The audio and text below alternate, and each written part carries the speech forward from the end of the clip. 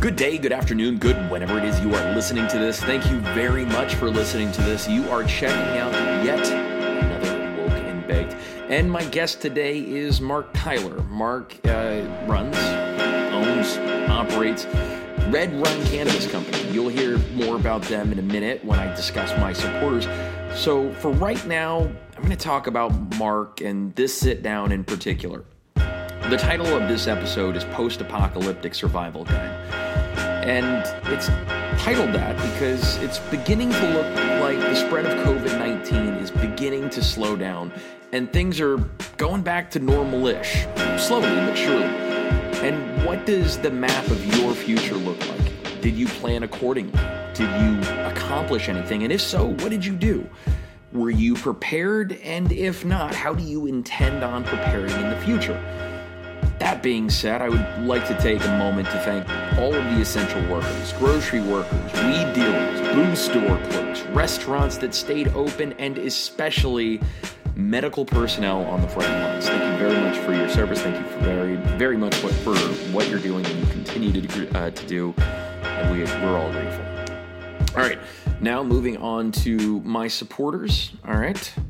First up, Iron Asylum, located at 35165 KB Drive in Soldotna. You can find them on Instagram and Facebook, as well as their website, the Iron Asylum Gym, AK.com.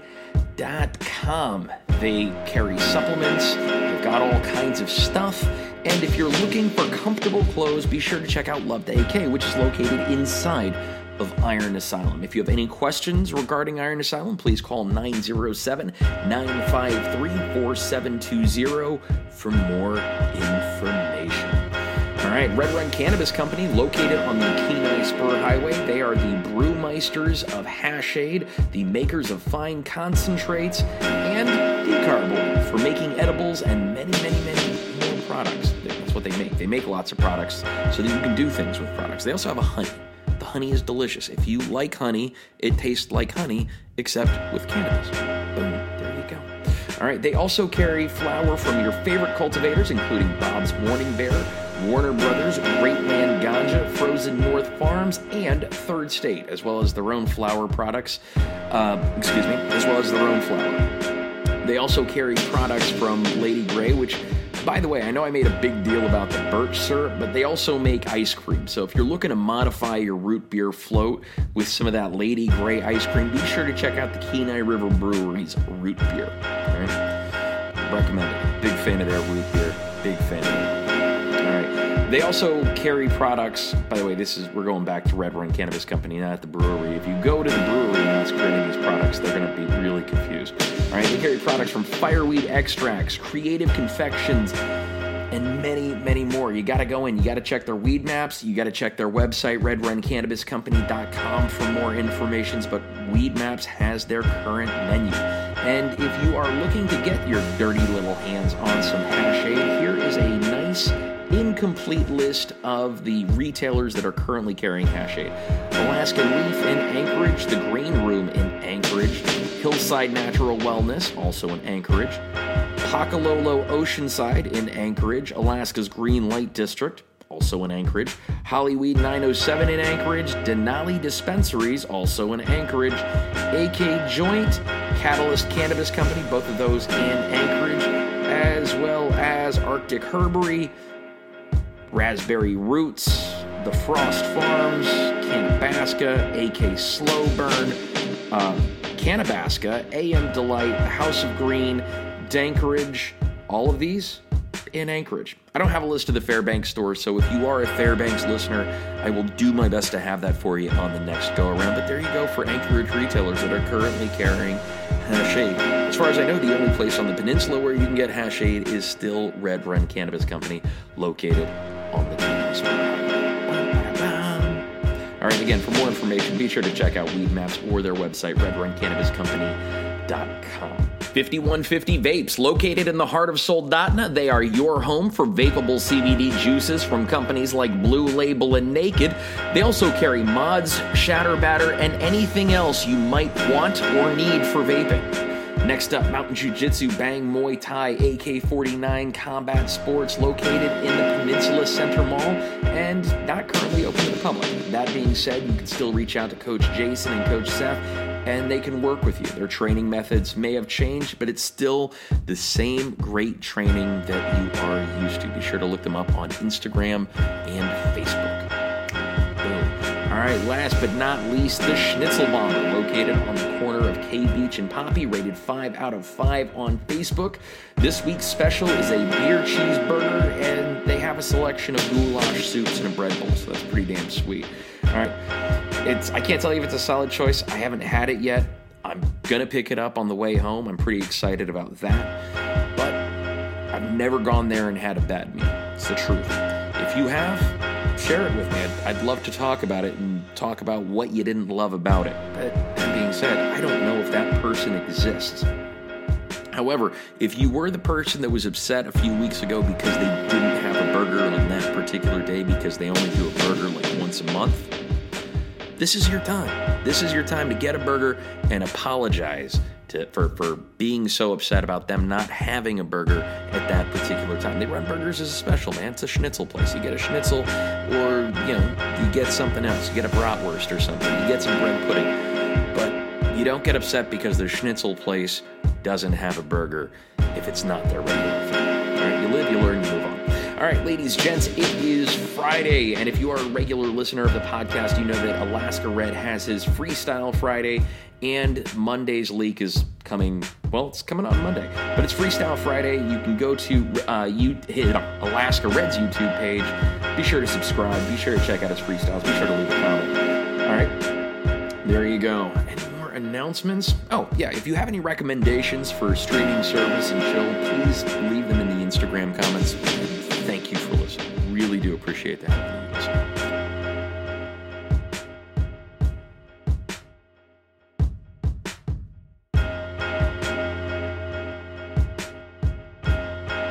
As per 3AAC 306.360, Alaska Marijuana Control Board Cannabis Use Warning: A. Marijuana has intoxicating effects and may be habit-forming and addictive.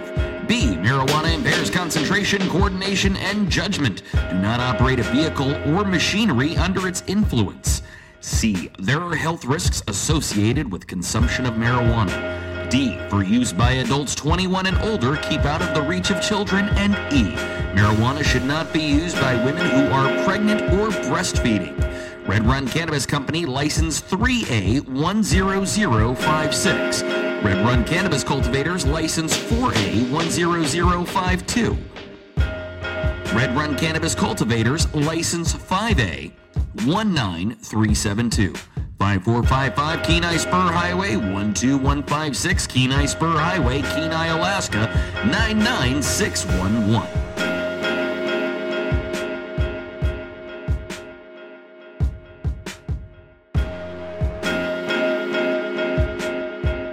Whatever your favorite sports movie as a kid was Field of Dreams. Do you have a favorite Kevin Costner movie that is not Field of Dreams?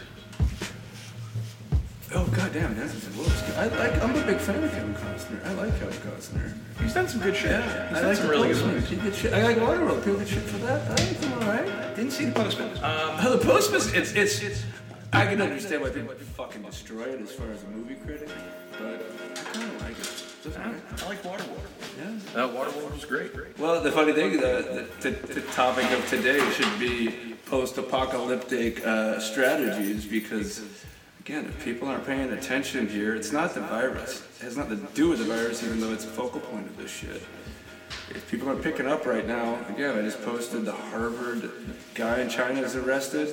This shit's gonna go. Shit will go so fast that regular people have an inability to wrap their minds around it. And when they don't have an ability to wrap their minds around it, they have no choice but to fucking freak out. So Dr. Lee, who's the Harvard professor, there are ties to him, and of course the organization out of Wuhan. We're living in some really, really interesting times. And the important, I'll tell you, the most important thing too, and you're a perfect person right on this edge of this, and why this is so important. Everybody's so important.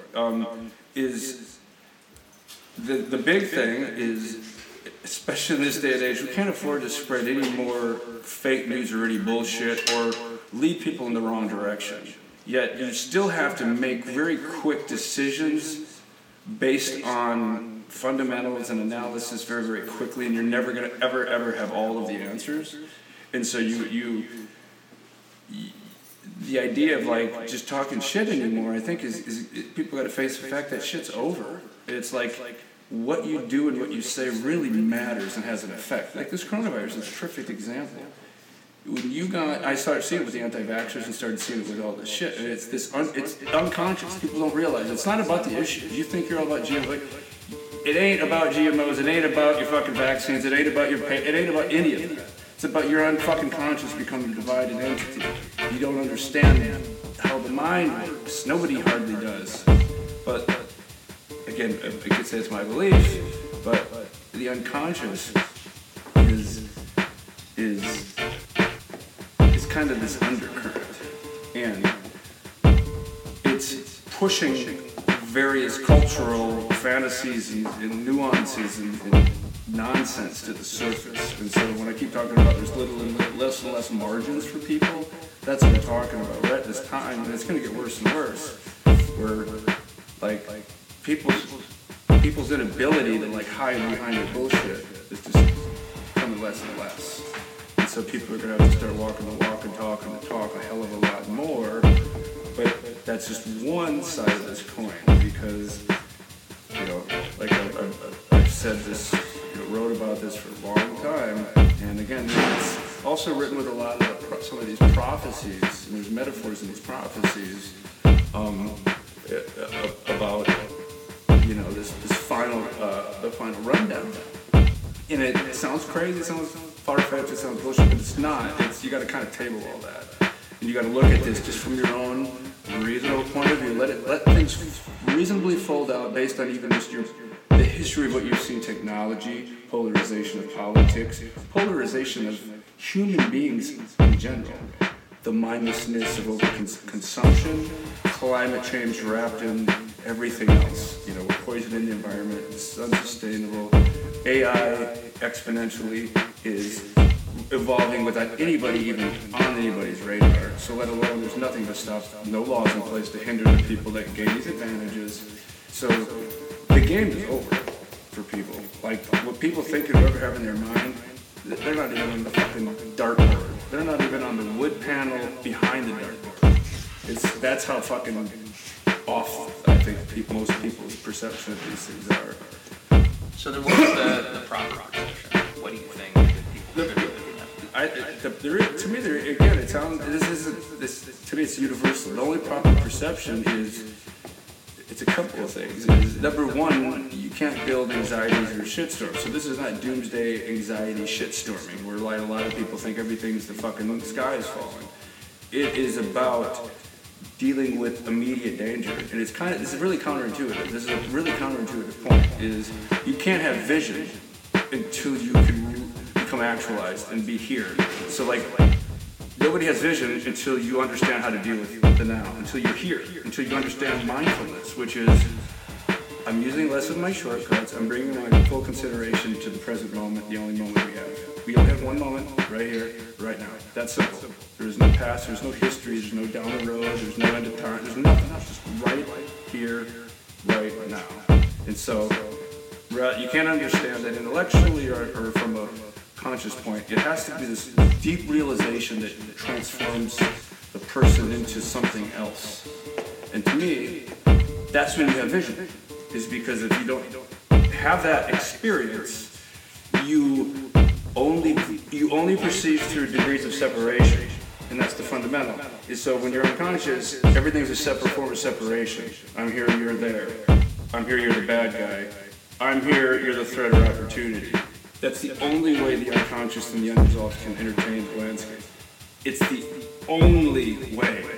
Whatever story somebody says or thinks they are, if they're a billionaire and they're rich and they're the best looking and they're a Hollywood actor and they're the greatest specimen on the face of the earth, if they haven't done the work, or you can do the work and get all sorts of shit. If you haven't done the work to actualize yourself and actually have a vision on your own terms, you will only entertain the landscape, which is the 3D view, what's coming to eat me, fuck me, take me away, which is the predominant one, or what's in it for me. I see something over there as prey.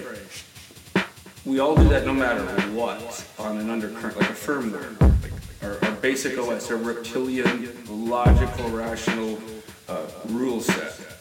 We do that all the time. We go into environments, we size it up without knowing it. The difference is an actualized person, somebody that has a voluntary control over an understanding of that. They know that happens, but it's brought into the light. You understand that, and you're able to work with it and put it in its place. And then when you're able to do that, the threats in the environment are no longer threats, and then you don't see opportunities. These opportunities, which is prey. How can I get one over on this guy? How can I? Oh, this guy's got something I want. Now I'm going to tell him what I want him to hear, blah blah blah, and play my games. And then people do this unconsciously. They don't. The story can't have the person going, I'm a kind of a low-life, conniving parasite, and I'm just going to tell this, in a hypocrite, so I'm going to go tell this person bullshit so I can get in good with him, so maybe he'll get me Boston Red Sox tickets or Lakers or what tickets to whatever the shit people convince themselves of by cozied up to an opportunity. And that can be just an opportunity of a young person that a boss preys on. You know, opportunity, because you're just not on my level, so therefore my appetites, which are lower tier, and the unconscious is all lower tier appetites. It's all the same. It's all validation. That's the biggest thing. Validation, see me, fuck me, don't punch me in the face. You know, I don't want to stand up and see where we're at toe to toe. And that's really it. And like men and women on their own various levels, they have a hard time facing that reality. They can't face the reality of, I need your validation. I need you to validate that I'm okay. Like the things I'm saying out of my mouth, are they all right? Because I don't know. You got to make sure that that's all right. Or, hey, do you dig my shtick over here? Or, you know, all the other things. And again, it's a self-evident. All this shit's, again, it's just self-evident. This is nothing that anybody shouldn't understand just by understanding it through their own self. It's when you're doing shit and you don't know why you're doing shit, but yet you know you're doing shit to impress the girl, or to, hey, what's in it for me? Maybe I'll get something out of this, or it's my side or my team. When push comes to shove and you got to deal with reality, you're not going to deal with real reality. You're going to deal with your bullshit version of it because you want your fucking shit. And if this is the hard part, is your conscious story can't have you as that asshole. So it drafts a hero, villain, victim. So you're either the hero, the villain, or the victim. And most of the time, your story can never have you as the bad guy. Unless you're consciously want to be the bad guy and you're trying to play that role. But mostly, you could go kill fucking people by the masses, like Christians or Islam, and their story isn't, I'm the bad guy, I'm the good guy. And that's a part of the unconscious and most of the evil. I mean, Genghis Khan is the hero to his people. Yeah. Like, there are gigantic statues to him all over Mongolia because he is their guy. However, I'm sure a few hundred years ago in Baghdad, the name was quite frowned upon. Well, it's also like Genghis Khan, Alexander the Great, Kublai Khan, and other conquerors are a really good example. This isn't where they're not bad people. They're not bad or good. They're not bad people. It's an idea of a maturing of man's spirit. It is in the beginning phase. This is why we're seeing how it phases out. We don't have any more Genghis Khans and nor Alexander the Greats. Putin is this is what we've got to get to. Putin is a relic of this, and this is why we're going to have to battle that fucker at some point. There's no question in my fucking mind. Absolutely, positively, 100% Here too. Here. Everywhere. I really sadly think that's going to fucking happen. I hope I'm dead wrong about it. But we don't see any of these conquerors anymore because man realized through conquest and fucking people over and just take it, right makes right. It's reasonable and logical. If you can't defend yourself and you didn't bother to defend yourself, then you deserve what you get. Exactly. It is a layer of logic. It is real. That's the layer of conservatism. Right. Right makes right. That is a truth. That is a truth. It's not the whole truth. People like to get into what they think is the truth, and they'll swear up and down, that's the truth. It never dawns on them. Yeah, that's a block of the truth. You're right. But what you don't get is you're actually lying, because you're omitting the other blocks in the fucking cluster. And a lot of people, they just, when you're clinging to your right, you don't see your little block and your only little point. But the other avenue of that is, okay, if you run that course and it's absolute, what happens? And it's clear that when you have this right makes right mentality, it creates a totalitarian, oppressive, controlling dictatorship. Because whoever, if you're the strong, like again, Star Wars, every single tall tale or fantasy explains this in spades. When you are the dark side, which is the right makes right, you've ran to the farthest extent of that fucking madness, that pathology, because all polarization will eventually run to pathology and bend back on itself. And so, like the left and the right are both pathological in nature, and they don't see it. They just project themselves, echo backwards on themselves. And so this right makes right is, okay, if I am the dominant person, the dominant of the dominant, there's nobody that can get to me, I have to set up surveillance mechanisms, because my guys, my second, third in command, I'm going to be very, because again, it's the mindset. The mindset of this is you're always suspicious, you're always conniving, you're always looking down, because it's a predator-prey versus world, so you're always looking at your competitors, and you're seeing, as a lion, I'm getting older, I'm getting slower, I'm getting fatter, and there's this other lion coming up, and he's better looking, and he's younger, and goddamn, he's way stronger than I ever was back then, and he understands things a little bit better. I can't have that. Boom, boom, and you kill off all of the people that, if you've done your shit right, they're the people that carry you to the places. Finish line, yeah, to get to where you need to go. Yeah, exactly, where you need to go. Where you need to places, I think, unimaginable if you do things the right way.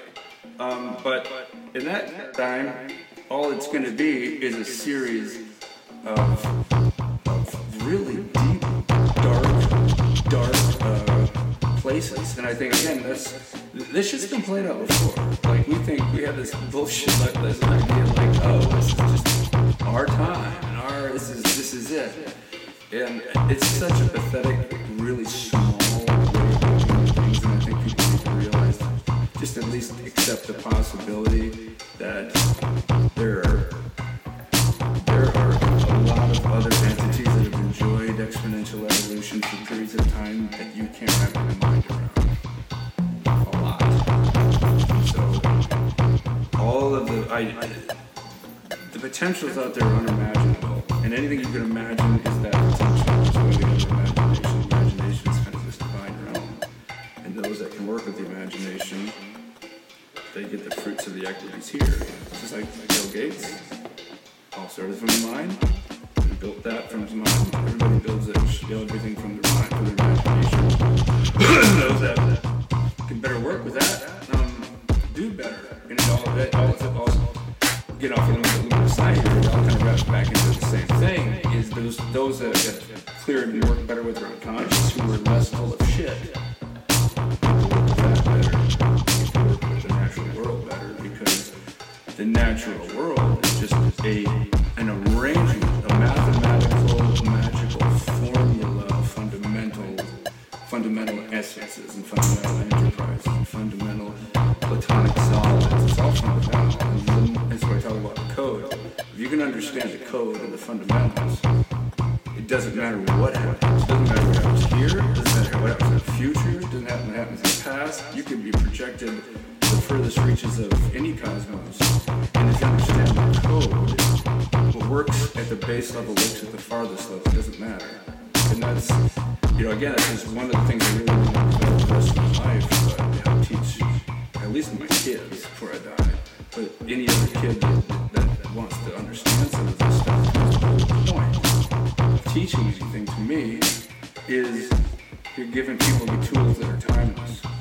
Because it's not like specialized knowledge. Fuck specialized knowledge or memory or anything.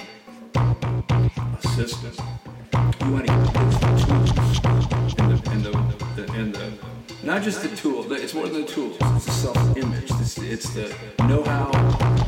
Not fucking with that self-image from 0 to 7 and from 7 to 13 and building and instilling the right things. So it's putting that kid in line, disturbing the way he orients himself through self-image. That's like the most important part of the whole goddamn equation. But then it's like, what are you doing here? What do you got available? What's the objective? Serious question. This is down the road. This is Matrix. This is Blade Runner reality. Do you think that we're going to come to a point where robots will have rights, where artificial intelligence? 100%. Well, here's the fundamental thing. This is the way I think everybody should do some soul searching and think about this. And you'll see a couple movies that touched upon this. My wife got this one movie. It was an AI movie where they had an AI girl trapped in a kind of a prisoner in a house or something. Like Ex Machina. Exactly. I think that's what it was. And that's the first time I was like, oh, they got it. Is when you watch that, or you watch anything, and you'll see this with advanced AI robotics, is you're going to see, like, if somebody were to treat it poorly, you're going to have a reaction. And like when you watch it, I watch that movie or any movie where it doesn't matter where the entity, when it's treated poorly. You can watch Transformers, and when the Transformer dies or something happens to an artificial intelligence, you have an emotional reaction. You have that reaction because, again, this is how limited and pathetic we human beings' perception really is we think that intelligence is here and monopolized within the human being. And again, it couldn't be further from the truth. It's actually the direct fucking opposite. What's funny, this goes right back to, I would have never thought this, it goes right back to the heart of like the Abrahamic biblical stories about the image and the word, the image. And what's happening is, it's like everything is evolving, including, again, mankind comes out of the earth, mankind produces cybernetic networks, artificial mycelium networks. We build big nodes and big minds. If we build images, we start to build artificial images. And this is the whole thing I get onto about why we're all fucked up. It's because the artificial motion picture, the artificial image. We had to have all this happen. I mean, this is what we're doing. So we then begin working with images. And we don't know why we're working with images. And we don't know why we're working with language. We don't know why we're doing any of this shit. But it's where Terrence starts to turn on. This is, again, why Terrence is my boy. There's not many people that understand this. And he's one of maybe 5 that I found that understand it. Terrence McKenna. Ram Dass understood this very well. Okay. Timothy Leary understood it very well. There's a couple others maybe. All common link is deep psychedelic work. Again, I don't know why, but that's the way it is. I've learned much of the clarity has come from the grace of the psychedelic work, or whatever. What do you think it is? I know it's all the shit that I keep going on about, and that's why I wish I could do more personal research myself. I believe that's why we need to do research, like real research, not fucking kiddie research, adult fucking research on the biomolecular neurological mechanics of reality and why psychedelics produce this state. And it's my opinion where, DMT, which mushrooms all these things basically down, convert to this neurotransmitter, and you flood our neurosphere, you replace serotonin with a hyper neurotransmitter, you transmit a different reality. It's not as cohesive, obviously, and there's all sorts of things and nuances that can go into that, but the fact of the matter where people discount it as a hallucination and make-believe and an altered fantasy is absolutely incorrect. It couldn't be further from the truth. And anybody that says that hasn't experienced it directly and hasn't done it, hasn't worked with it at all. And again, you can sit somebody down and you can prove it to them emphatically. But it's, I believe again, reality is a transmission.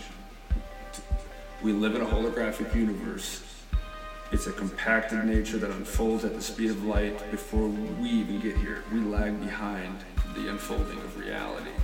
And so, reality is a broadcast, and we are immersed in reality, so we are too a broadcast, and we're also a receiver. So we both broadcast and receive. And even as weird as it sounds, I do believe there's even potential. I know there's potential points. This is where a lot more work's needed. Is there's say wormholes. There's wormholes at points that can be opened up. Would you please explain wormholes? That would just go down to batshit crazy land. I'm okay with batshit crazy land. It starts to deal with this idea of locality and non-locality, which our computer networks are based on, about nested realities and how dimensionality works. Getting to one point is getting to from point A to point B at the speed of thought, which is the speed of light. And so the real alien travel, like people, I was telling George about this, is people think spaceships are coming from outer space, and it's never going to happen. And people even the smart people, I think there's probably smart people because they've thought differently about this. In fact, I know there are a few, but this idea of the spaceships traveling linearly and analog through the speed of light, or getting really fast at the speed of light, is not even. It's like it would be a novelty. It's like, yeah, we can go faster, we can do all this shit. Yes, we'll evolve to do that because that's our little tiny little point. And then you'll do that, but you'll realize that after years and years of fucking with that, you're gonna go, there's a better way of doing this. It's just down the road for us. We're smarter, not harder. Yeah. And so you can only go so far. So do you get any conspiracy theories? Only for the fact that, again, I used to be, and I still am, but it shifts differently. Okay. I consider myself an absolute bona fide real skeptic. Okay. You know, I have got, I don't have it anymore because I let the subscription lapse, but I used to subscribe for years to Skeptic Magazine, Scientific American, you know, all the Four Horsemen. I know all of them and their work intimately. So like Sam Harris, Sam Hitchens, Daniel Dennett, Dawkins, all of the deconstructionists, I know and appreciate, and so I can take a conspiracy theory apart fast, and I can break the parts apart. I say that only for the fact that to be a true skeptic, you can't be what everybody else thinks they are, where everything is. Anybody that brings up anything that falls within that little framework is just close the door, shut the fuck up. You're one of those guys that's not even talk about it. It's not whatever. You're whatever, like, you know, people do. They dismiss it, belittle. They're not objective, and so they play these games. And so I try to do the direct opposite with a lot of that stuff. But also I know full well, like, I'm not wasting my time with dumb shit of things that are so repeated so much.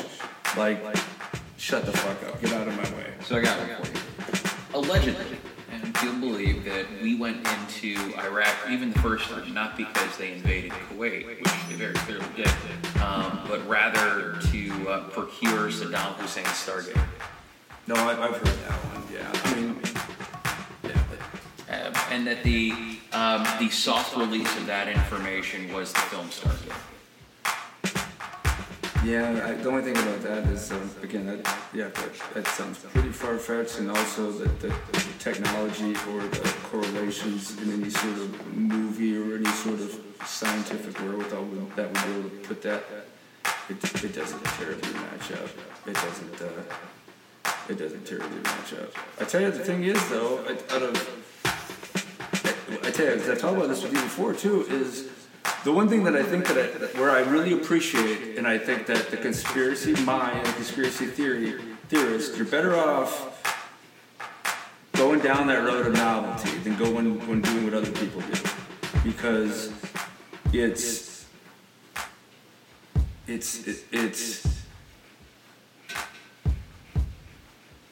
I'm trying to put this in a way that makes sense. It's like it's a curiosity and wonderment It's wanting. It's a real desire, and I think it's a higher state desire. It's not a lower tier. It's a higher state desire for wonder, and wanting wonder, and wanting something that's going to inspire wonder and be real. So it's not. I think there's some people that enjoy the fantasy and it pulls them down a fantasicidal side road. But then I think there's a lot of people, like myself included to a degree, that really are curious and wondrous and can admittedly want to believe in wondrous things and are willing to hunt for wondrous things, no matter if they spend their life and it turns out to be just nothing. And so I will take people with enthusiasm and even naivety and curiosity for wonderment over a million self-assured IQs with 140, and they're just strictly reductionist, and they're just so smart. It's like the wonder and the curiosity is what absolutely has to be there at all times and curious, because at the heart of all of this is a truth and reality that is so dumbfounding and so alien and so wondrous and so lifelong amazing that it will put all the conspiracy theories to shame. So like the grand conspiracy is so fucking insane that if to believe the truth is worse to believe in the worst conspiracy. So again, it goes right back to what I'm talking about tools. About, okay, how do you know that something's bullshit versus, hey, this is not bullshit. This is something maybe you will never know the answer, because like all this stuff is like, how are you going to prepare, or how are you going to prepare for something that's unknown? By its own nature, you don't know if it's going to arrive. You don't know if these things are going to happen. You don't know anything, but you do know a few things. It kind of goes back to where I look at this is, the one thing I do know is I'm going to die. That's the truth. I'm going to die. My life will be taken from me. Everything I've done, every word, every shit that I think will be gone, be nothing, like I'm not even here. All my kids, they'll be dead, they'll be taken from me. Everything. So the end game for me and you, is darkness and shit. Horrible nightmare. Anybody thinks otherwise, especially if you haven't done the work, go sit with people. I've done this enough to see. Go sit with people that are dying, especially the ones that haven't left a lot on the table. They're fucking terrified and they're panicking, and you don't want to go out like that. You don't want to go out like that. This sounds far-fetched, but I think there's something to that. I think it's a harmonics, and I think it's a heart thing, and I think the heart knows because it registers a signature. And if you go out the right way, it sends a signal. It does one thing, and if it's frantic and it sends it one way, sends it to another place to be recomposed. So you figured it out. I think there's two parts. I think there's a part where there's a recomposition, where there's things that have to be recalculated and re-experienced to be reintegrated. I think maybe it is. But I think again, this is just speculation from this part, but I think there is a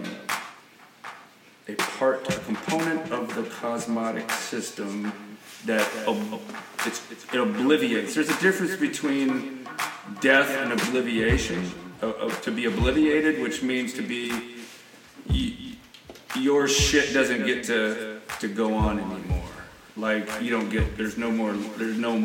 No second chances. No. When I say no more, I mean no more. Yeah. Like the whole encapsulation that was carrying all of the light experiences, whatever the fuck. The lights turned off. Yeah, whatever that possibility may or may not be.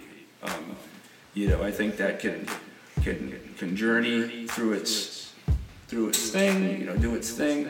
But I think this is where I really think it sounds a little bit nuts, but it also has some basis in some reality. It's kind of like this fight between a yin and a yang, a dark and a light, and most people are trying to always cultivate more and more of the light, and then you get to a point where then you have to integrate the dark into the light, and that's where people have the most trouble. It's where Carl Jung talks about the shadow self, and it's really hard. And what happens, this is where I talk about virtue signal in the left do-gooders, is you'll get to a point where you'll say you're at status quo, you're at 50-50, or various combinations of that. And so most people, everybody runs away from the dark side. So they don't want to go into that. And so when you don't go into that and you reach this plateau, you do this. You start pulling it out. And because you can't face it, you pull it out and project it. This is where they talk about the projection. And other people have done some really good work with this. So I love some of the people that have done this. That's what you're doing. You're taking, because you're not able to integrate the full consciousness. So you can't deal with reality, which is the full totalitarian consciousness, that you're a dark motherfucker too. You're as fucking diabolical. Not only are you diabolical, there's a part of you that enjoys the fucking hurting people. The internet trolls, those people that just leave ugly, dirty comments. I think that's why a lot, at least in our physical community, love that virtual world of Facebook. I mean, like the bad business. What's a way that their unconscious can do that? Yeah. Just spraying some digital diarrhea on some person. Or and what's, again, like what I've said time and time with some of the posts too, is like I've had the luxury of battling people out on IRC and binaries, like literally in the early 90s. I've been talking shit and dealing with trolls, and real fucking trolls, and fucking mean shit, like people that would fucking try to hack and do other shit and try to really destroy your ass. And so, and again, I've been a complete, like, people think I'm a complete asshole, so everybody goes through their deal. And then at the end of it, where I'm at now, completely, and where anybody can use this. Anybody. This is like the defense, because this is the truth. In any exchange, either somebody is adding value, elevating, entertaining with a point, exalting the parties. So like if there's an exchange, if you make a comment on anybody makes a comment or an exchange, verbally or orally, if you are doing it, you better have an objective. And that objective should be meaningful, right? If it's not meaningful, what is your objective? So it's like, you can always get people into this. It's like, okay, you tell me I'm a this or that. Why are we having this exchange? Why are we doing this here? What is it for? Is it are we to have people will always eventually coincide to the fact where we're only talking to have a meaningful conversation, because it's self-evident. It would be ridiculous to sit here and talk. You tell me Trump is good, and then you tell me that Bernie's bad, and we just go to say Bernie's bad and go back and forth. Why would we do that for 10 minutes or an hour? It would make no sense. There's no accomplishment. There's no accomplishment, which is no meaning, which means there's no progress. Meaning means we go, you take it up. I see your point. I got what you're going. Okay. That's the whole thing. I see your point. Again, right back to the mind's eye. All these little cliches always go back to the mind's eye. It's like you're trying, the essence of meaning is to see the other person's point. But if you're not listening, you can't see each other's point.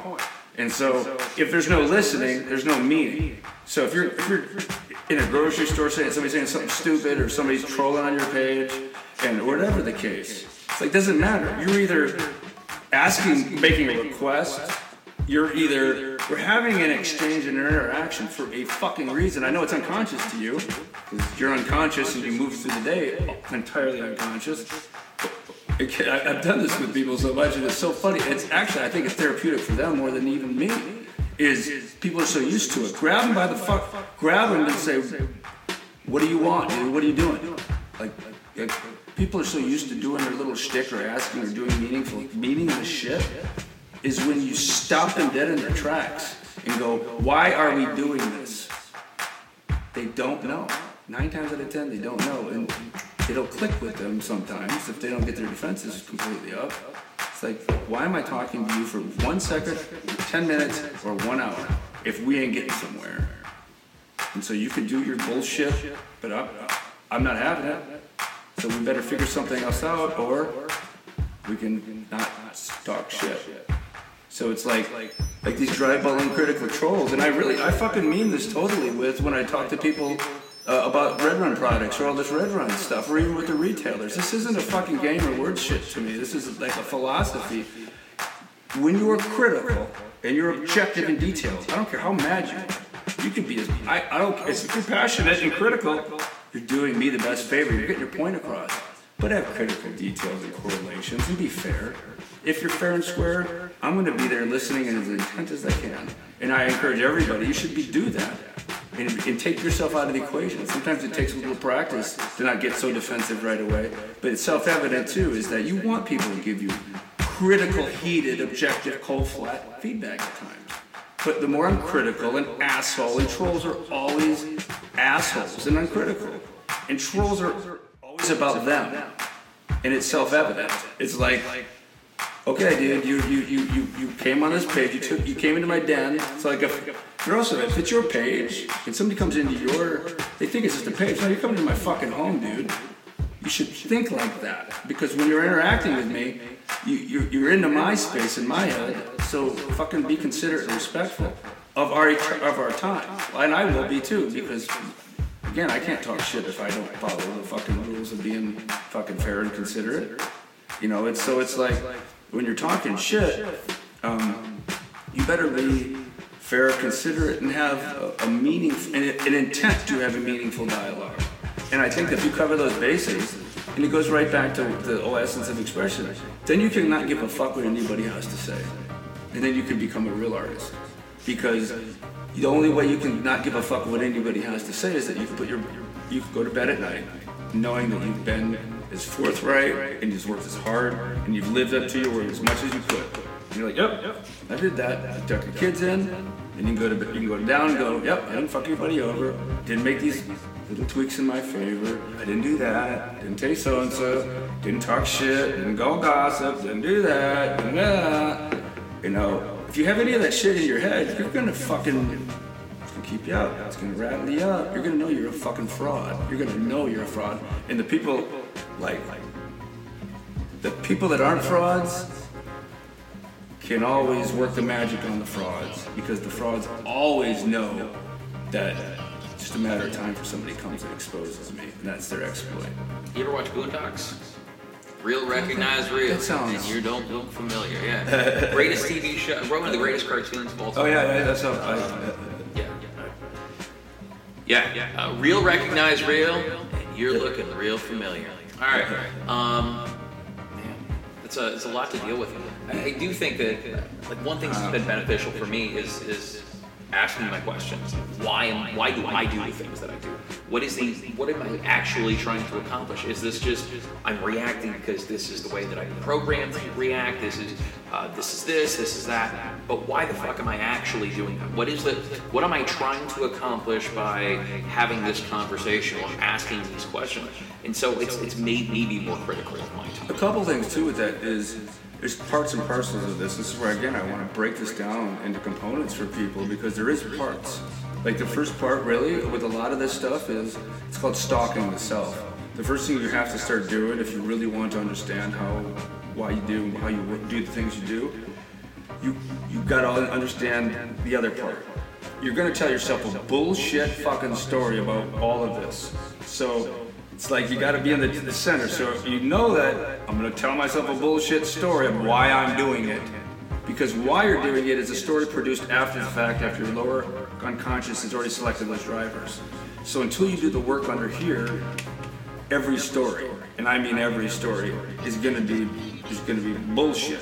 Oh, I'm doing this now because of this. I'm doing it now because of that. So what I say, every story is bullshit. I completely 100% mean it. So don't tell yourself any stories. Just do the work. Like any story, I'm getting better. I'm improving. The worst, don't say I'm improving. There's no such thing. It's like there's no destination. You ain't getting anywhere, and you're not getting anywhere. The whole idea is to be good with where you are now, right now in the moment, with who you are right now, and then you move. You move. And you're curious and wondrous, and you're moving. You already know what you have to do. It's not you don't have to strategize or think. You already know what you have to do. It's just you're cultivating your ability to deal with reality, which is, again, it's appreciation. I'm here now. I'm doing this. I'm doing my work. I'm talking to you. I'm doing my painting. I'm doing my music. And the more you can clear out all the shitty programming and the self-sabotage, again, it's all the self-sabotaging thought, all the things you can occupy your mind with, which is other people's media and other people's thoughts of who you are. 98% of everything that occupies every ordinary mind is a false construct from somebody else. And it's designed to keep you in your shell of bullshit, keep you from who you are. You know, and it's just about expressing yourself authentically. And it's what really sucks. This is another part of it, that why people mostly shy away. Jordan Peterson crushes this on many occasions. This is the essence of Peter Pan and Pinocchio and many of the tales of males growing up. Is the male psyche doesn't want to grow up. It'll fight tooth and nail not to grow up. It wants to fly around and not have responsibilities forever. Because when it really dawns on you what it takes to get to that next stage, it's hard. It's hard being forthright. It's hard working your ass off. It's hard being faithful to all your people all of the time. It's hard not bending reality all of the time, not to self-suit when the pressure is even on. When it comes time to fully bear your burden, your responsibility, you know, as a father, what doesn't matter what it is, especially as a father, it is a terrifying event which should be harnessed, but yet should be experienced through the terror too, because it is terrifying. It's knowing that you can't go back to those ways. You can't go back to not being prepared, to being a little bitch, to sleeping in, to not want to crawl back in the sheets because it's too hard. You know, you don't get that luxury anymore. You got kids, you got responsibilities, you got people dependent on you. You got shit you gotta do. You got shit you gotta do. There's no more shirking. No one's gonna do it for you, kids. No. That's why here's the kid thing. The fortune is for the youth. If you understand these things while you're young, you can build while you're young, instead of being a dumb fucking 30 or 40-year-old that figures it out late, or a 50-year-old. I mean, you learn this shit when you're 13, 15, or 20. Who fucking knows what you can do with it? You know, I would love to see, hypothetically, what I could have done, knowing just the tools, not what I know in the totality of my experience, but just the tools that okay, here's how these things work. The tools that I can give everybody, the tools that I can try to assemble, that I know that if people understood these things, and you do that at 12 and 13, or you can give them to parents who don't pre-program their kids with shit, and then program their kids with fucking all the right tools, so those kids don't ever have to start out wrong. Holy fuck, I just want to see it. Like literally, I just want to have an experiment to see what that human being would look like, what that human beings or that community of human beings would look like. A group of people that are not pre-programmed with shit, that are pre-programmed with conscious, actualized, thoughtful effort by caring, loving individuals who figure some shit out. And then having a couple communities, families, build that and just see what that does. It's not built on false Mormonism or Scientology. You can see when people get quasi-enlightened what they can build, and they can do. They can build pyramids. They can build fucking huge structures. They can build Mormon temple. You can build a whole bunch of shit almost right. But all that almost right is gonna almost fall to the fucking ground because it's a false construct. You can't do almost right. You can't do almost there. There's no almost. There's like that's as Yoda would say. Well, there is no try. There's only do. Exactly. It's as dumb as that is, and that comes from Zen. It comes from the heart of fucking Buddhist philosophy. The one that the sort of mantra that I've been living by lately is that as long as I continue to do the right things, then the right things will happen. As long as I do what I know I'm supposed to be doing, and then know in my heart, not like do it like nobody's watching me, making sure that I follow the steps. Then the things that'll happen or supposed to happen. One that my hobbies lately have been making ice cream with my kids. And so I know that I have to use this amount of this, or this amount of this, or this amount of this. Now I have a little leeway to get creative, but I know what I have to do to make sure that I want to get the proper consistency. I want it to be as creamy as possible. I know that if I add too much of this... It's a perfect example of mindfulness. Yep. God, hold on, that brought up a really good, God damn it, you made up a really good point, now I can't remember that. All right, so we got to wrap up. You've got dad shit to do, I've got dad shit to do, and I'm going to go on a nice walk with my wife, tomato sauce, because she's prego. That being said, like, what was the highlight of your day today? My Kenai tax audit, my Kenai sales tax audit with D-Ray. Actually, a really good guy, really easy to work with. Right philosophy, right intent, good deal. But it's just a lot of number crunching and a lot of work. But I tell you, the big thing again, why part of why we wanted to even have part of this podcast and conversation is it's kind of back to the whole. It's not just the coronavirus. It's a focal point for people to bring their awareness to understand how things how they are, and how they're likely to go down. I mean, it's clear right now with this mild-mannered virus that whatever it could be, in its extent, it is what that is. It shows us that our federal, our state, and our local governments, including our communities in our own neighborhoods, in our own families, have zero idea of how to plan for any remote catastrophe. Oh, absolutely. We're running out of toilet paper and ammunition. And now there is no plan of how do we get together and protect ourselves when chaos comes. When there's nobody monitoring the prisons and the jails and they all start just coming out.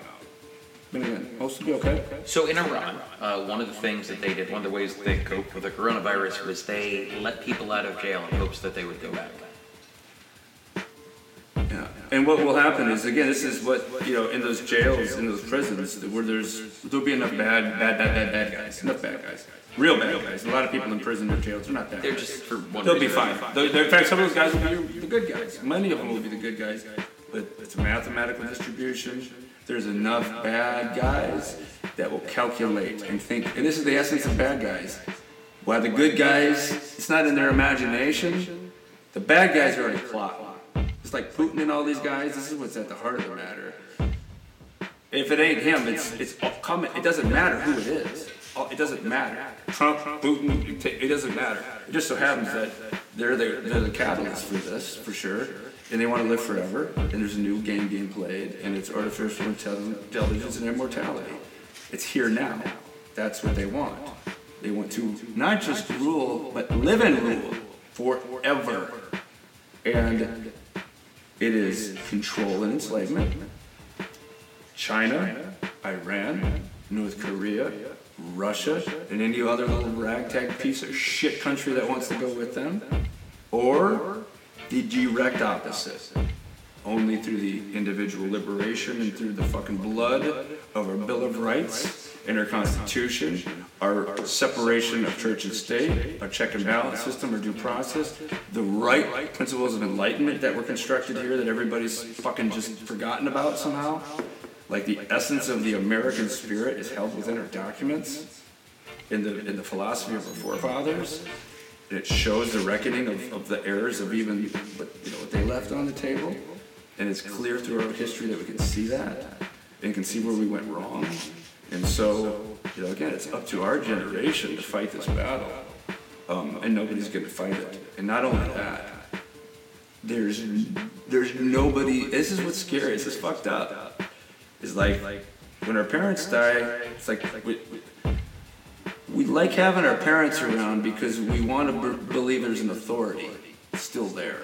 It's like we want to believe. It's why we don't like to bring up a lot of the shit that we've been taught, because we love, even if we don't like, we want to believe our upstream providers loved us and cared for us and did the right thing and knew what they were doing.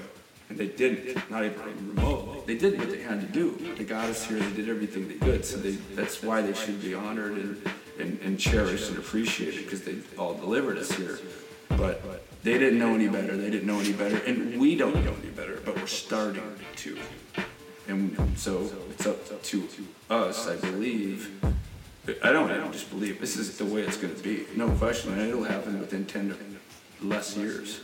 This is why this shit's going to happen so fast. If you're not prepared, when I say fast, I'm talking about shit could go down in weeks, months, like this idea of years. If we lost power for 2 weeks, the world as we know it would be completely different. That's kind of theory of the philosophy behind the newest Blade Runner movies. Like, we lost power for 2 weeks. It's a cascading effect. This is why the economics of this coronavirus are going to be 100,000 times more devastating than all of the deaths by far and away. I made this point today. God, I don't even want to think about it. I don't even understand how we're going to get back from this. I think, and this is just me being an optimist, I think that you're going to see a resurgence in the trades, in welding, plumbing, construction, because you're going to need to rebuild the infrastructure that we're seeing right now is totally fractured. And then those advanced technologies on that. Yep. So then you're gonna have the best and your brightest, and you're gonna have your strongest and your most motivated, and those are the people I think that will drive us to a new middle class, to a new ownership class. We're some people have been very lucky and they've been able to get into that ownership class. The middle class is shrinking, as we understand. It's not only is it shrinking, it's non-existent. It's a lot. And the small business owner, my wife and I are the most perfect examples. We are perfect living examples. The worst position in the economic history to ever be in the history of the world is to have kids. That's one thing, but forget even that. To make about anywhere from 200 to even now anymore, 200 to 800 to even $1 million. Even take that, especially in the wrong place. You're making 200 to 800 to $1 million. You're fucked because you don't get any of the balances. The way that you consume and the way you do things, and all of the expenses, everything you do just rises. And so the tax, every way people charge you, everything. So it's like. It's always relative, but yet, if you work for a big corporation, you work for the state, you work for somebody else, you're not a small business owner, and you make $80,000, $90,000, you got your benefits, you got all this, you're always taken care of. You always have that. Whereas, small business owners and entrepreneurs are always living by their exact skill sets. All of the time and always on the razor's edge, like this coronavirus is a perfect example. It's like all the small business owners and bar owners and restaurants. How in the fuck I don't know, like the rent, like how does that work? They don't think about these things, and I get certain things superimposed and create more priorities, but like secondary or higher order effects can be a whole lot more fucking devastating than what you think you saw your ex for. So it's like, I don't know, I guess we'll find out at the end of all this, but the economic consequences are going to kill people. They're already, and they already people. They already are going to get the worst. Every 80% or more are living paycheck to paycheck. They have less than 1,000. These are 74% of all Americans hate their jobs. 89, Gallup, these are 89%, and I think it's higher, are unhappy. They say they're unhappy.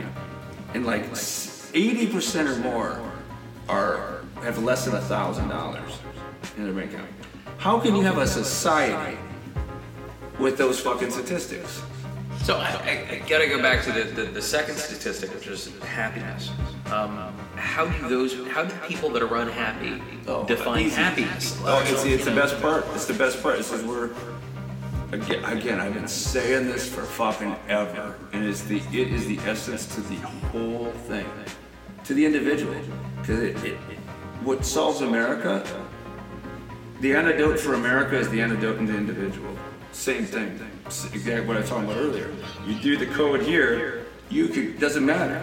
As high up as you go, it's the same thing. Only resolution through the self. gotta tell yourself an actual real story. If you tell yourself a bullshit story like the American dream, you can be whatever you want, college education, everything's a fucking scam in America because nobody did the work. Nobody wanted to do the work. Nobody did the work. Nobody showed up. They all wanted their piece of their cheese. They all wanted what they wanted, which is not doing the work. The work is doing the work, which is figuring shit out inside, figuring out the self. They, for some reason, whatever reason that is, only a handful, a very, very handful, and they get fucking crucified.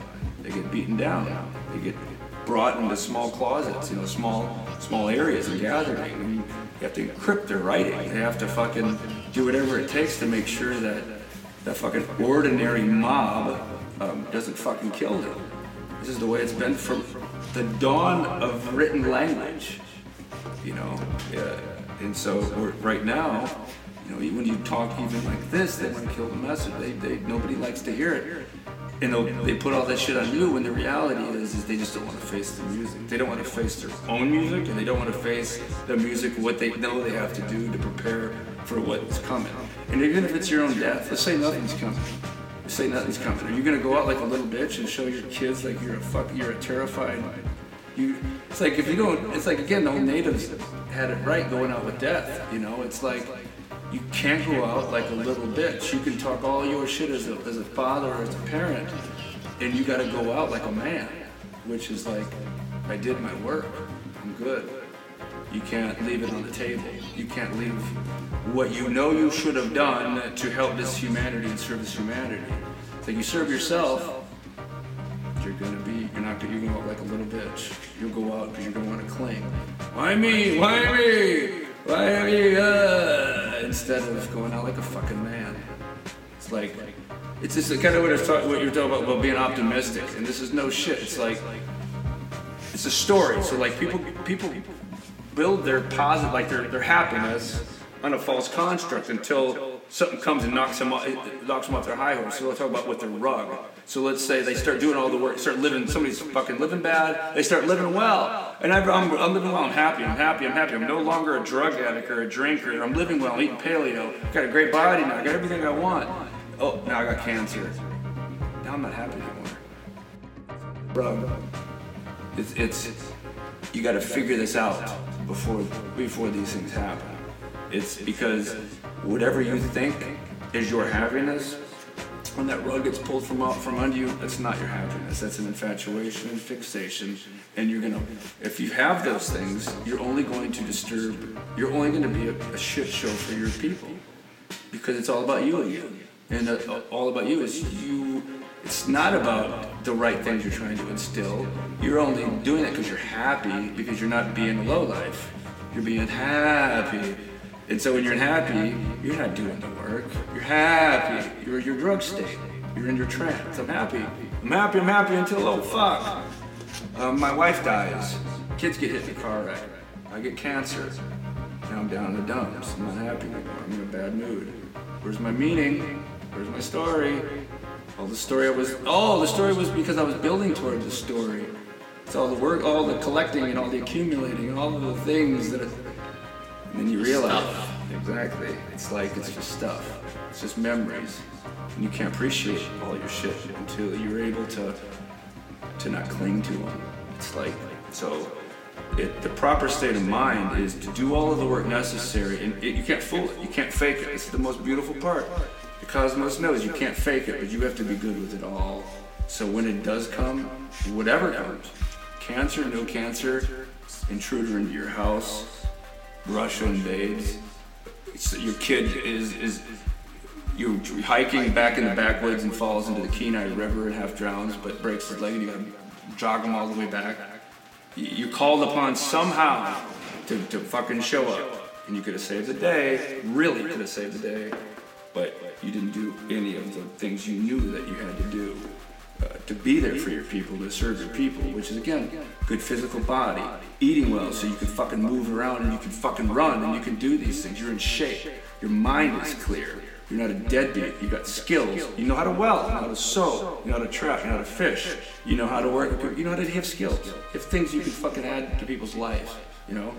So it's like the more you can do those things, and the more you can teach those things, and the more you can, again, when you talk about things, you talk about that. And you add meaning to all the people around you. And again, then they can add meaning, and then they give tools, and they give tools. And so instead of the system having bullshit and trolls and memes and cynical nonsense and bro science and just garbage, people are given tools, you know? They're talking about better things. They're talking about meaningful things. They're talking about, you know, trying to figure shit out without wanting to be, you know, so right about things. And that's what's happened really shitty in the world of science or intellectual consumerism now. It's no longer about curiosity and scientific curiosity. And obviously you have that to a degree with some people, but it's a game, it's a business, it's a commodity, it's a stronghold, it's a gatekeeper, it's a pharmaceutical genetic manipulation game now, you know? So. What a time to be alive. Oh, it's the best time, by far and away. Again, all of this shit is for one good reason, and even my wife accuses me of being real doomsday. It's not, but I can't. There is a part of it. I can't say that it's not. It's like with every good thing comes from fucking hardcore pain and suffering, and it's gonna be a bit of that. And I think what comes out is going to be what we all want, which is exactly the way it should be. Is we're gonna figure out what's worth fighting for. We're gonna figure out the big things, and we're gonna. People are. Things happen exactly the way they're supposed to. Your evidence is they happen. So the coronavirus is here. All the things, Trump's and all these things are here. Life only works exactly the way it's supposed to. Life doesn't work any other way. If it did, it would unfold a different way. That's like the dumbest thing that I don't think anybody understands. You can fight the good fight up until life unfolds. And then you better shut the fuck up and not say a word about what you don't like about it, what you want to change it. So it's as simple as you wake up, and I have to use extreme cases to get your point across. You wake up, everything's great, and then your kid gets hit by a car and dies. Did life unfold that? It did. It's the worst thing imaginable on the face. But you disrespect you disrespect your child, you respect everybody in the whole thing by saying it should have happened somehow else, somewhere else. How could it have happened? How could it happen to me? How could whatever? You're better off cultivating the mindset, because it's the right mindset. It's the right mindset that can help you. It's not just help, it's the right mindset, period, but it's the right mindset that can help you be a pillar for everybody else. Because when tragedy hits, people have a tendency to make tragedy hell. They make it worse. Instead of being there. Yeah, it sucks my dad died, but we gotta get over it. We gotta fucking think clearly. We gotta fucking help the people that need help, because there's gonna be a lot more people that will need that help, that don't have the luxury of your wherewithal, you know? And so you gotta be there for the people, and the only way you can be there is you gotta be able to face all the realities, all of it. So before we wrap up, you own Red Run Cannabis Company, you own the retail store. How has the coronavirus impacted your business? It's funny because it absolutely has, you know, and we've taken just reasonable, simple precautions, as reasonable as you can kind of see. You know, we're all about staying as open and critical and reasonable as possible. And, you know, we're using weed maps as encouraging people to order online and then come pick it up. And obviously we're sanitizing everything, and everybody's holding their distances of 6 feet or more. And we're only allowing so many people in, and everybody's got gloves, everything's sanitized, and it's obviously no matter what, it's hurt sales. It's suppressed sales a bit just because there's less traffic and less people on, but not as much as I would have thought. Now I got to look at it today and see what's up. I think it's going to be a lot worse. But the funny thing about cannabis is people come out for their cannabis. Oh yeah. And we've had our mindset no matter what, dude. We're open always. You know, we're not running. We're not terrified. We're not going. anywhere, but we're also exercising critical and reasonable and rational precautions, and do see this as an absolute thing to keep your guard and considerations up. So it's not like, or defying, or it's something to be taken lightly, because that's not remotely the case. But we're going to be open as possible, and try to be as available as possible. In your opinion, do you think that the governor has gone too far with closing restaurants? No. Okay. The thing is, what sucks about this, this is what I can't stand about our leadership, because all of them, and not anyone in particular, is the climate. They're all gutless, and you can't expect anything from them. And it's like what's going on earlier is, the hard part is we always have this, in this virtue signaling, do-gooder, bullshit atmosphere. It's called the game of one-up. Alan Watts does this really good. He's got some good series on the game of one-up. And it's always, intellectuals love to play this. You got your game, well, my game's more interesting. I've got a better, more insightful. You do that, I'll do that and match you more, because I've thought about it more. I'm more smart, more capable, more prepared than you. I'm higher than you. So you tell me to close this, I'll close that, and then some. And it kind of goes on and on.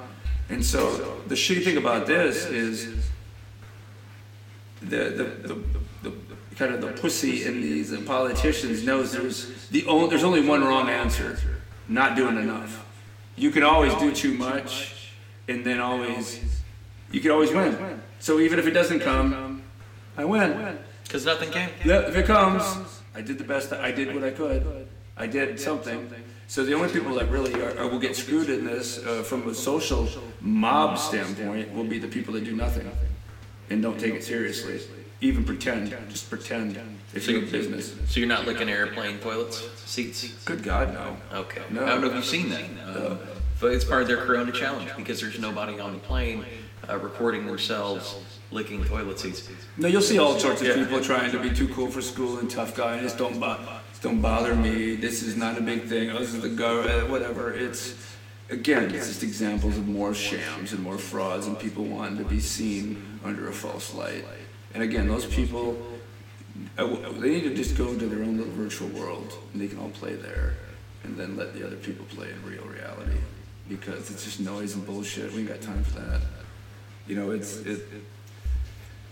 there's enough to deal with what's actually happening to get people excited and involved. And if people want to buy into a real story, the real story, and what can replace your bullshit idea of endless chasing of happiness, which is a lie, always a lie, is a story with actual reality, which comes through the self. Once you understand the actual self and who you are, it doesn't matter what happens. It will not matter what happens, and you can be here and help. And so you can tell yourself a better story, because once you get to a certain point, you'll realize that down here, you're going to tell yourself a story.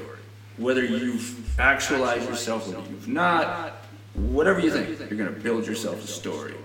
Just like you build yourself a movie. Or you're going to write yourself a book. You're going to write your tale. You can fashion what you want.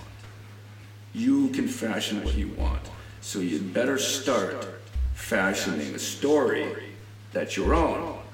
If it's your own, guess what? You'll be motivated. Why you're motivated? Because it's your own. Do you get motivated by doing anybody else's shit? No. You gotta own it. Only through the self, only through ownership of the self, do you come to here. This is again why the left, why the right, their feelings are correct, but their consciousness is just going to fuck them all up. It's like no collective body, no pretend authority. The state, the government, your corporation, nobody's helping you, dude. Nobody's got your answer. Rich, poor, black, white, Mexican, immigrant, nobody. Gay, it doesn't matter. Nobody's your answer. Nobody. Your wife's not your answer. Your kids, your body, nothing. It's you in your head. And if you can give people the tools, and we can build a society and an infrastructure that gets the good shit right, and then starts giving people the tools, everything solves itself. Everything where people talk about capitalism and free markets is the greatest motherfucking idea on the planet. Our Bill of Rights and our Constitution is the greatest motherfucking ideas on the planet. We need to preserve those at every cost. At every cost. It doesn't matter what it is. Before we dip out, just know that right now, what no one is talking about is we're looking at a very serious end-to-end encryption services, like Signal and. Good luck with that. Yeah, fucking hope not. It's they don't. Oh my God! It's DuckDuckGo, ladies and gentlemen. DuckDuckGo for all your answers. It's gonna get wild. The thing is that no matter how wild it gets, you gotta have one leg here and one leg up there. So it's like build a community where you stand, get involved with the natural world and how to take care of yourself and be available and help people and have a game plan. So when shit does go down, whatever it may be, you've got a community built to help protect the people that you need to protect, because if you don't, everybody will be picked off, guaranteed. And it's just a matter of time. We're just one solar flare, one gamma ray. One anything. So much. There's so much shit to If this coronavirus hasn't shown people, anything will fuck you up. Holy There's fuck. so much that can fuck you. Shit you can't see. We got 8,500 cases, and they're talking about the crippling of the infant. We were not prepared for this. There are 300 million people in this country, and if 80,000 people get sick or fucked, like... They're talking we got 8,500 right now, and they're talking about, nothing. This is unsustainable. Like, I understand they're probably putting a little bit of the spin on, like, what it could be, but it's like, if we're dealing with something that creates, 10 or 20, even 30 or 40,000, like, immediate deaths, and we're not prepared for that on any level, that is fucking terrifying. I mean, that's fucking insane. However, there are going to be some great, sweet real estate deals and some really awesome estate sales. So there's going to be some really good, shitty suits out Hopefully there. Hopefully Ron will go. So it looks like I made that prediction like a month or so ago, and it looks like it's happening. I hope it does. I don't want to ask which Ron. Hi, Ron. Oh, Iron. Hi, Ron. Yeah, no, Ron. No way. I could do that to any Ron. Old Ronald. Oh, Ron McDonald? Well, maybe Ronald McDonald. Fuck that guy. Ron Easley? Is it Easley or Weasley? I'm not a Harry Potter guy. That's the one thing. I actually, it's one of these little nuanced fairy tales that I've just bypassed. I actually want to go sit and watch now. You can't discount, man, don't ever discount the populist fairy tale new shit, like the Marvel, or this, or the Matrix, or Star Wars, or all that. They're absolutely there for a reason, and it's the other way around. It's not people pulling it around, creating that and then influencing the people. It's the imagination. It's the divine, the image that I keep talking. The images. It's from another place that pulls itself out. Star Wars, even Luke, the guys will even talk about this. Even creative people talk about this. It's not them. They're pulling it out of their head. It's the muse. Yeah. The muse guiding it. Well, it's the what I call, and this is the more shit too, is it's the higher state genius. It's your connection with the higher state realms, and it's what we call they call it in the kind of hermetic or old school Gnostic societies, your holy guardian angel. And again, it's the whole point of the old esoteric gatherings were to how can people invoke this communication with their holy guardian angel. Again, it started with psychedelics, and then people started to show people how to brew and how to start doing this, because people can't do it on their own. They have the voice. It's the same voice, the voice that tells you what to do, the good thing, like everything you know you have to do, that voice. Now imagine if you somehow listen to that voice forever, like your entire life, instead of listening to the little bitch voice that bails you out, makes you sleep in bed, makes you do all the shit that keeps you off track. Just think of what you would be able to do right now, from when you started your life to right now, if you listen to that voice.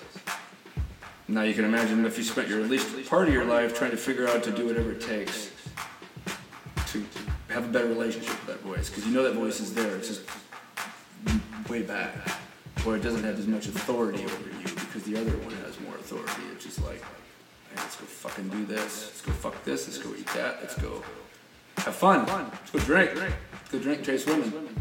It's fun. It's fun as shit. I'd rather be sitting there drinking and chasing women than fucking working hard, digging a hole and putting up a house. It sucks. You know, it's more fun. Chasing ass is way more fun. Doing cocaine. I guess. I don't know. Yeah, I was going to say, what other people like to do? Whatever that thing is. Whatever that thing is. That is keeping you from doing the things that you know you're supposed to be doing. It's dopamine. It's dope. Whatever trips that dopamine trigger, doesn't matter what it is. Usually, even like, Facebook flag. I bet someone's validating my existence. Exactly. Someone is agreeing with the point that I made. Don't ever. Just don't. Yeah. Yeah. This is what really, it's the funny thing, and I've had to learn this too. I think it's the best advice a creative person can get is you should just abandon all your idols, and you should seek to almost to create a way of always knocking them completely off a pedestal. Like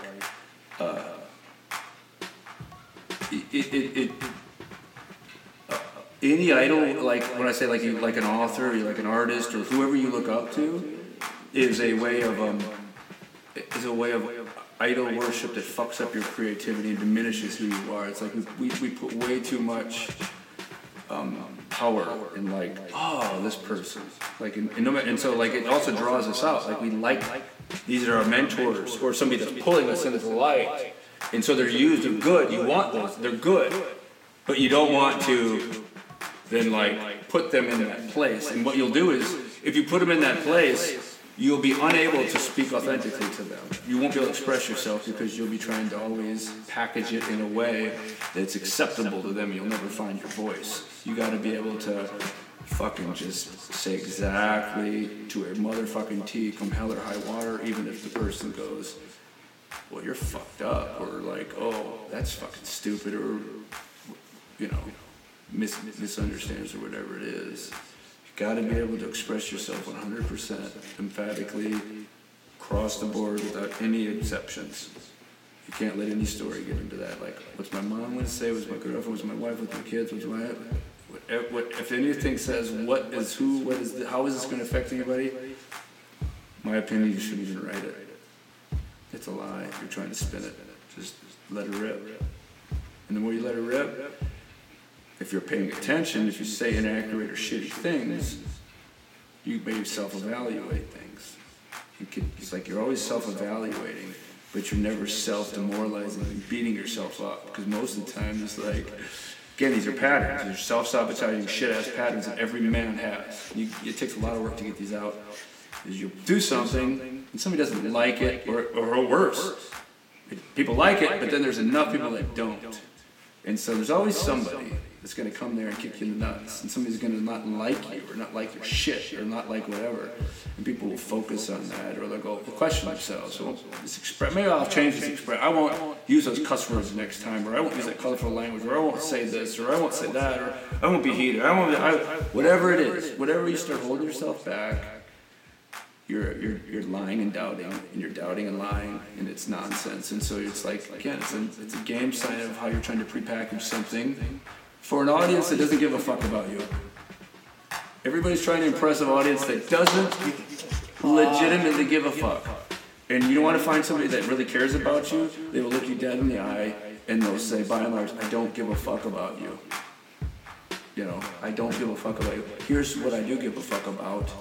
And during the intimacies of things, you could be brought into the fold. But make no mistake about it. It starts with me, my wife, my kids, this.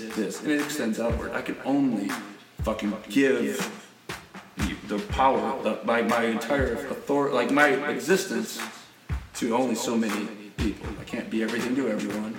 I can't be this to that. And half of the time that people get into so much shitty trouble and so much shit is you overextend, and they're full of shit. They want to be everything to everybody.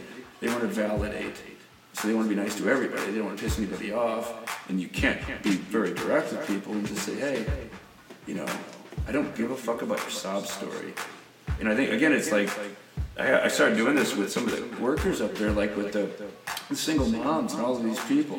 And it's the best thing people can do. It's like, because it's the reality of the marketplace. You do this with the kids and everybody. The marketplace, out in the real world, make no mistake about it. Nobody gives one fuck about you, your ideas, your cute, clever opinions. The market cares about one thing: value in the solutions you provide to create that value. It doesn't give one shit. It's honest. The marketplace is honest. Now, intrinsic human value, you have a sovereign intrinsic value that should be separated from marketplace value. Every human being that's here breathing should be respected as a sovereign, autonomous being that shouldn't be infringed or enabled against. You shouldn't enable him into bad behavior. You shouldn't infringe on him.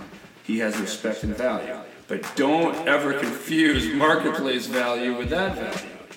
The marketplace, which is the biggest necessity, if anybody ever cares about stability or middle class, you have to have a middle class market. Why do the Arabs in none of these backward fucking broken countries have anything? Because they don't have a middle class, because they subvert the women, 50% of the population. That starts the whole fucked up process right there. And so, again, it's a false paradigm built on right makes right, strong, and they fuck over everybody. And they never build real economies. And if you're without a real economy, nothing works. Nothing works. I think that's part of, and those are the conversations we had on the air today, was that you're going to see the economy fall apart because it's inauthentically inflated. We have a dollar that moved away from the gold standard a very long time ago. Yeah, you got to hedge something. And we're printing money out of nothing, meaning the value and the meaning. It's the essence of fiat currency now. Again, it's the essence of fiat currency theory. And the other thing that's really scary, you know, and I'm a big proponent of the Bitcoin and the cryptocurrency for its ethereal and theoretical philosophical nuances, which is the decentralization of the exchange system. So I'm all about that, but at the same time, I think other people have to understand, the whole system was built and predicated on about siphoning money away from the fiat currency. So it's both good and bad, like everything else, and it takes the people to uphold the system. So decentralized banking is one of the last keys for total liberty. It is one of the keys, 100%, absolutely. It has to come. Yet, it has to be done in an enlightened way, because if not, Russia's already doing it. Russia's the one. Russia and their hackers are the ones that started the fucking Bitcoin to fucking siphon off American currency and global currency. It doesn't dawn, a lot of these things just doesn't dawn on people because they're all too busy fucking around with something else. Russia is at the heart of all of these things. And they have been for a very, very long time because they're focused. We're divided and play grab ass. They think we're fucking idiots, and we are.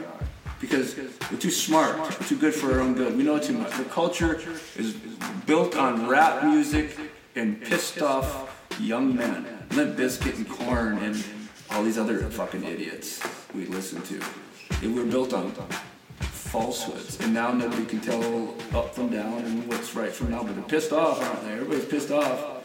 Everybody thinks they know. We got armies of self-assured, I'll Google it, assholes who will die trying to be right without ever doing the work, you know, and so that obviously has to give. And it started to, again, this is what I had to battle with the Christians with anti-cannabis. When you build a falsehood, you cling to it. The Christians, all the Christians, they're guarding a dead house. I hate to tell it, it's the way, they know it deep down. I ain't got to convince anybody. What do you mean? Christ is not in the church. It was never meant to be in the church. It's an error. The establishment. It's all in the Christian philosophy. It says it right there. Do not have any false fucking idols. Do you not have any idols? What do you think a church in a fucking cross and a crucifix and a portrait and a figment of a Christ is? It's a fucking idol. What did they do? Jesus saves, Jesus saves, Jesus saves. Okay, tell me about that. What Jesus saved? Christ. I got pictures of Christ. I got crosses. I got crosses. Like, Jesus is the man. Jesus coming back. Jesus. Okay. You do realize they said the heart of it is the false construct. You idolized a figure and a figurine and a piece of symbology, and you thought that Savior was coming back to redeem you. That is the antithetical to Christ consciousness. That is antithetical to what houses Christ consciousness. Everything they're teaching at every church, for the greater most part, is a dead doctrine. It's dead. It's a dead deal. It's because it's not there. It's within. It's not in a house. It's in the house of the body. It's enwrapped and enveloped in the body, and it has to be cultivated within without the help of anybody else. It's written all right there. It was just hijacked. It's an Enlightenment document. It is why the Essenes and the real Christians, the real ones that get killed, and we got to hear about a lot of this stuff. It's just starting a little bit to come out. But the reason there was real Christians is because they fucking dabbled in psychedelics, and they were out in caves like young men who got tired of being occupied and told what to do by Russians and asshole Pharisees, Orthodox Jews, who, again, is a naive mythological framework, who believed they were the chosen one, and they started falling more in love with rules, rules and law more than the heart, more than what was there. All of these are lessons. Like every failed religion is a lesson. It's like, don't be rigid in heart. The law is the law for the law's reason. Don't fall in love with the law for the law. Don't fall in love with the word for the word. Don't fall in love with the idol for the idol. It's the same fucking thing. You can't do that. What happens when you do that? You become anti-cannabis. You become anti-everything, and you become an intolerant cunt, which is the essence of Christianity and Catholicism. You have dark, diabolical appetites that have been brought to the surface by fucking little kids and hiding it by the thousands. Taking money from the collection plate to pay lobbyists to shorten statute of limitations. Like, that's fucked up. What would do that? A false idol, right? Pretty easy, right? False idol. Kind of hard to get behind that guy. Like that's been one of my greatest beefs with the Catholic Church. One of the many beefs that I've had with the Catholic Church. But the other thing is that religion becomes a bureaucracy. Like when you start adding these arbitrary, like man-made rules, you're taking away from what something may have been meant to be, and then you're perverting it into something else. We take it we taking the fucking. Take the government, for example. Let's add an extra layer of government. Let's add extra rules regarding this, regarding this. It all sounds good. But now we've got to hire these people who are regular people who have their own agendas, and now they're part of this bureaucracy. And we're acting like the bureaucracy matters. But every bureaucracy, whether it's church, whether it's government, it's all fucking man-made. It's virtue signaling. That's what it is. Every bureaucracy is a virtue signal. If somebody's thinks it's a good idea, and it's always about them. And the thing about it, I have to say this too about specifically about Catholicism and even Christianity, and this is where, to be completely fair and objective about things, is there's plenty of bona fide Catholic and Christian bad-ass philosophers and theologians who I respect to the utmost degree, who I adore. Like, there are dozens. So there are plenty men of even Christian persuasion who I believe have added and have been essential to my progress and other people's progress. So it's funny, and what's so funny is the truest badass people that get it have all come from what I believe is a real connection with the idea of Christ consciousness, and it comes from that framework because they understood the keys. They somehow figured it out. So that's what's so.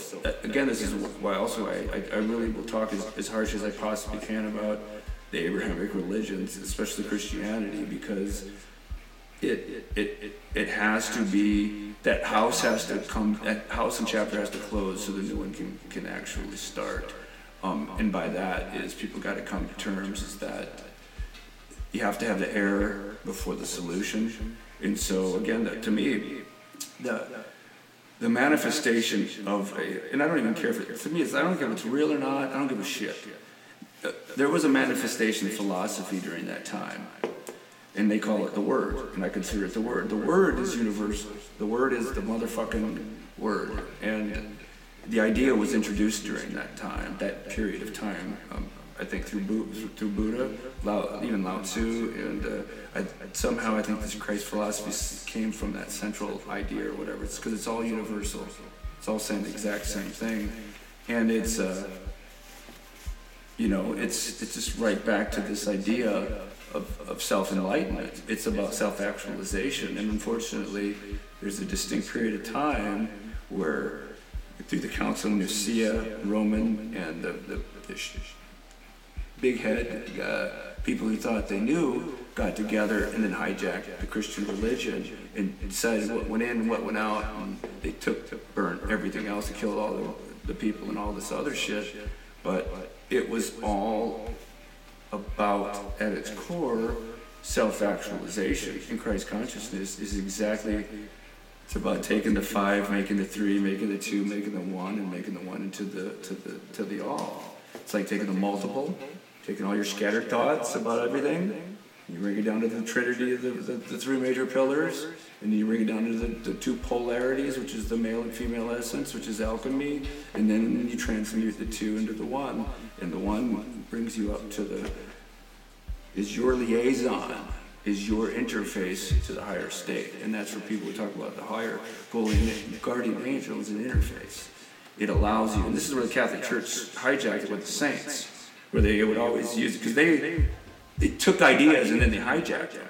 And so like this idea of saints, you need an intermediary, was right. The saints represented, and the angels even represented intermediaries between the divine upper echelons of things. And so you need me to get to there.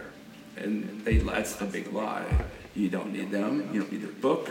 You don't need their sacrament. You don't need anything. In fact, all of that keeps you as far away, always, no matter what. You have to cut the umbilical cord. You have to fucking cut it all and take the leap.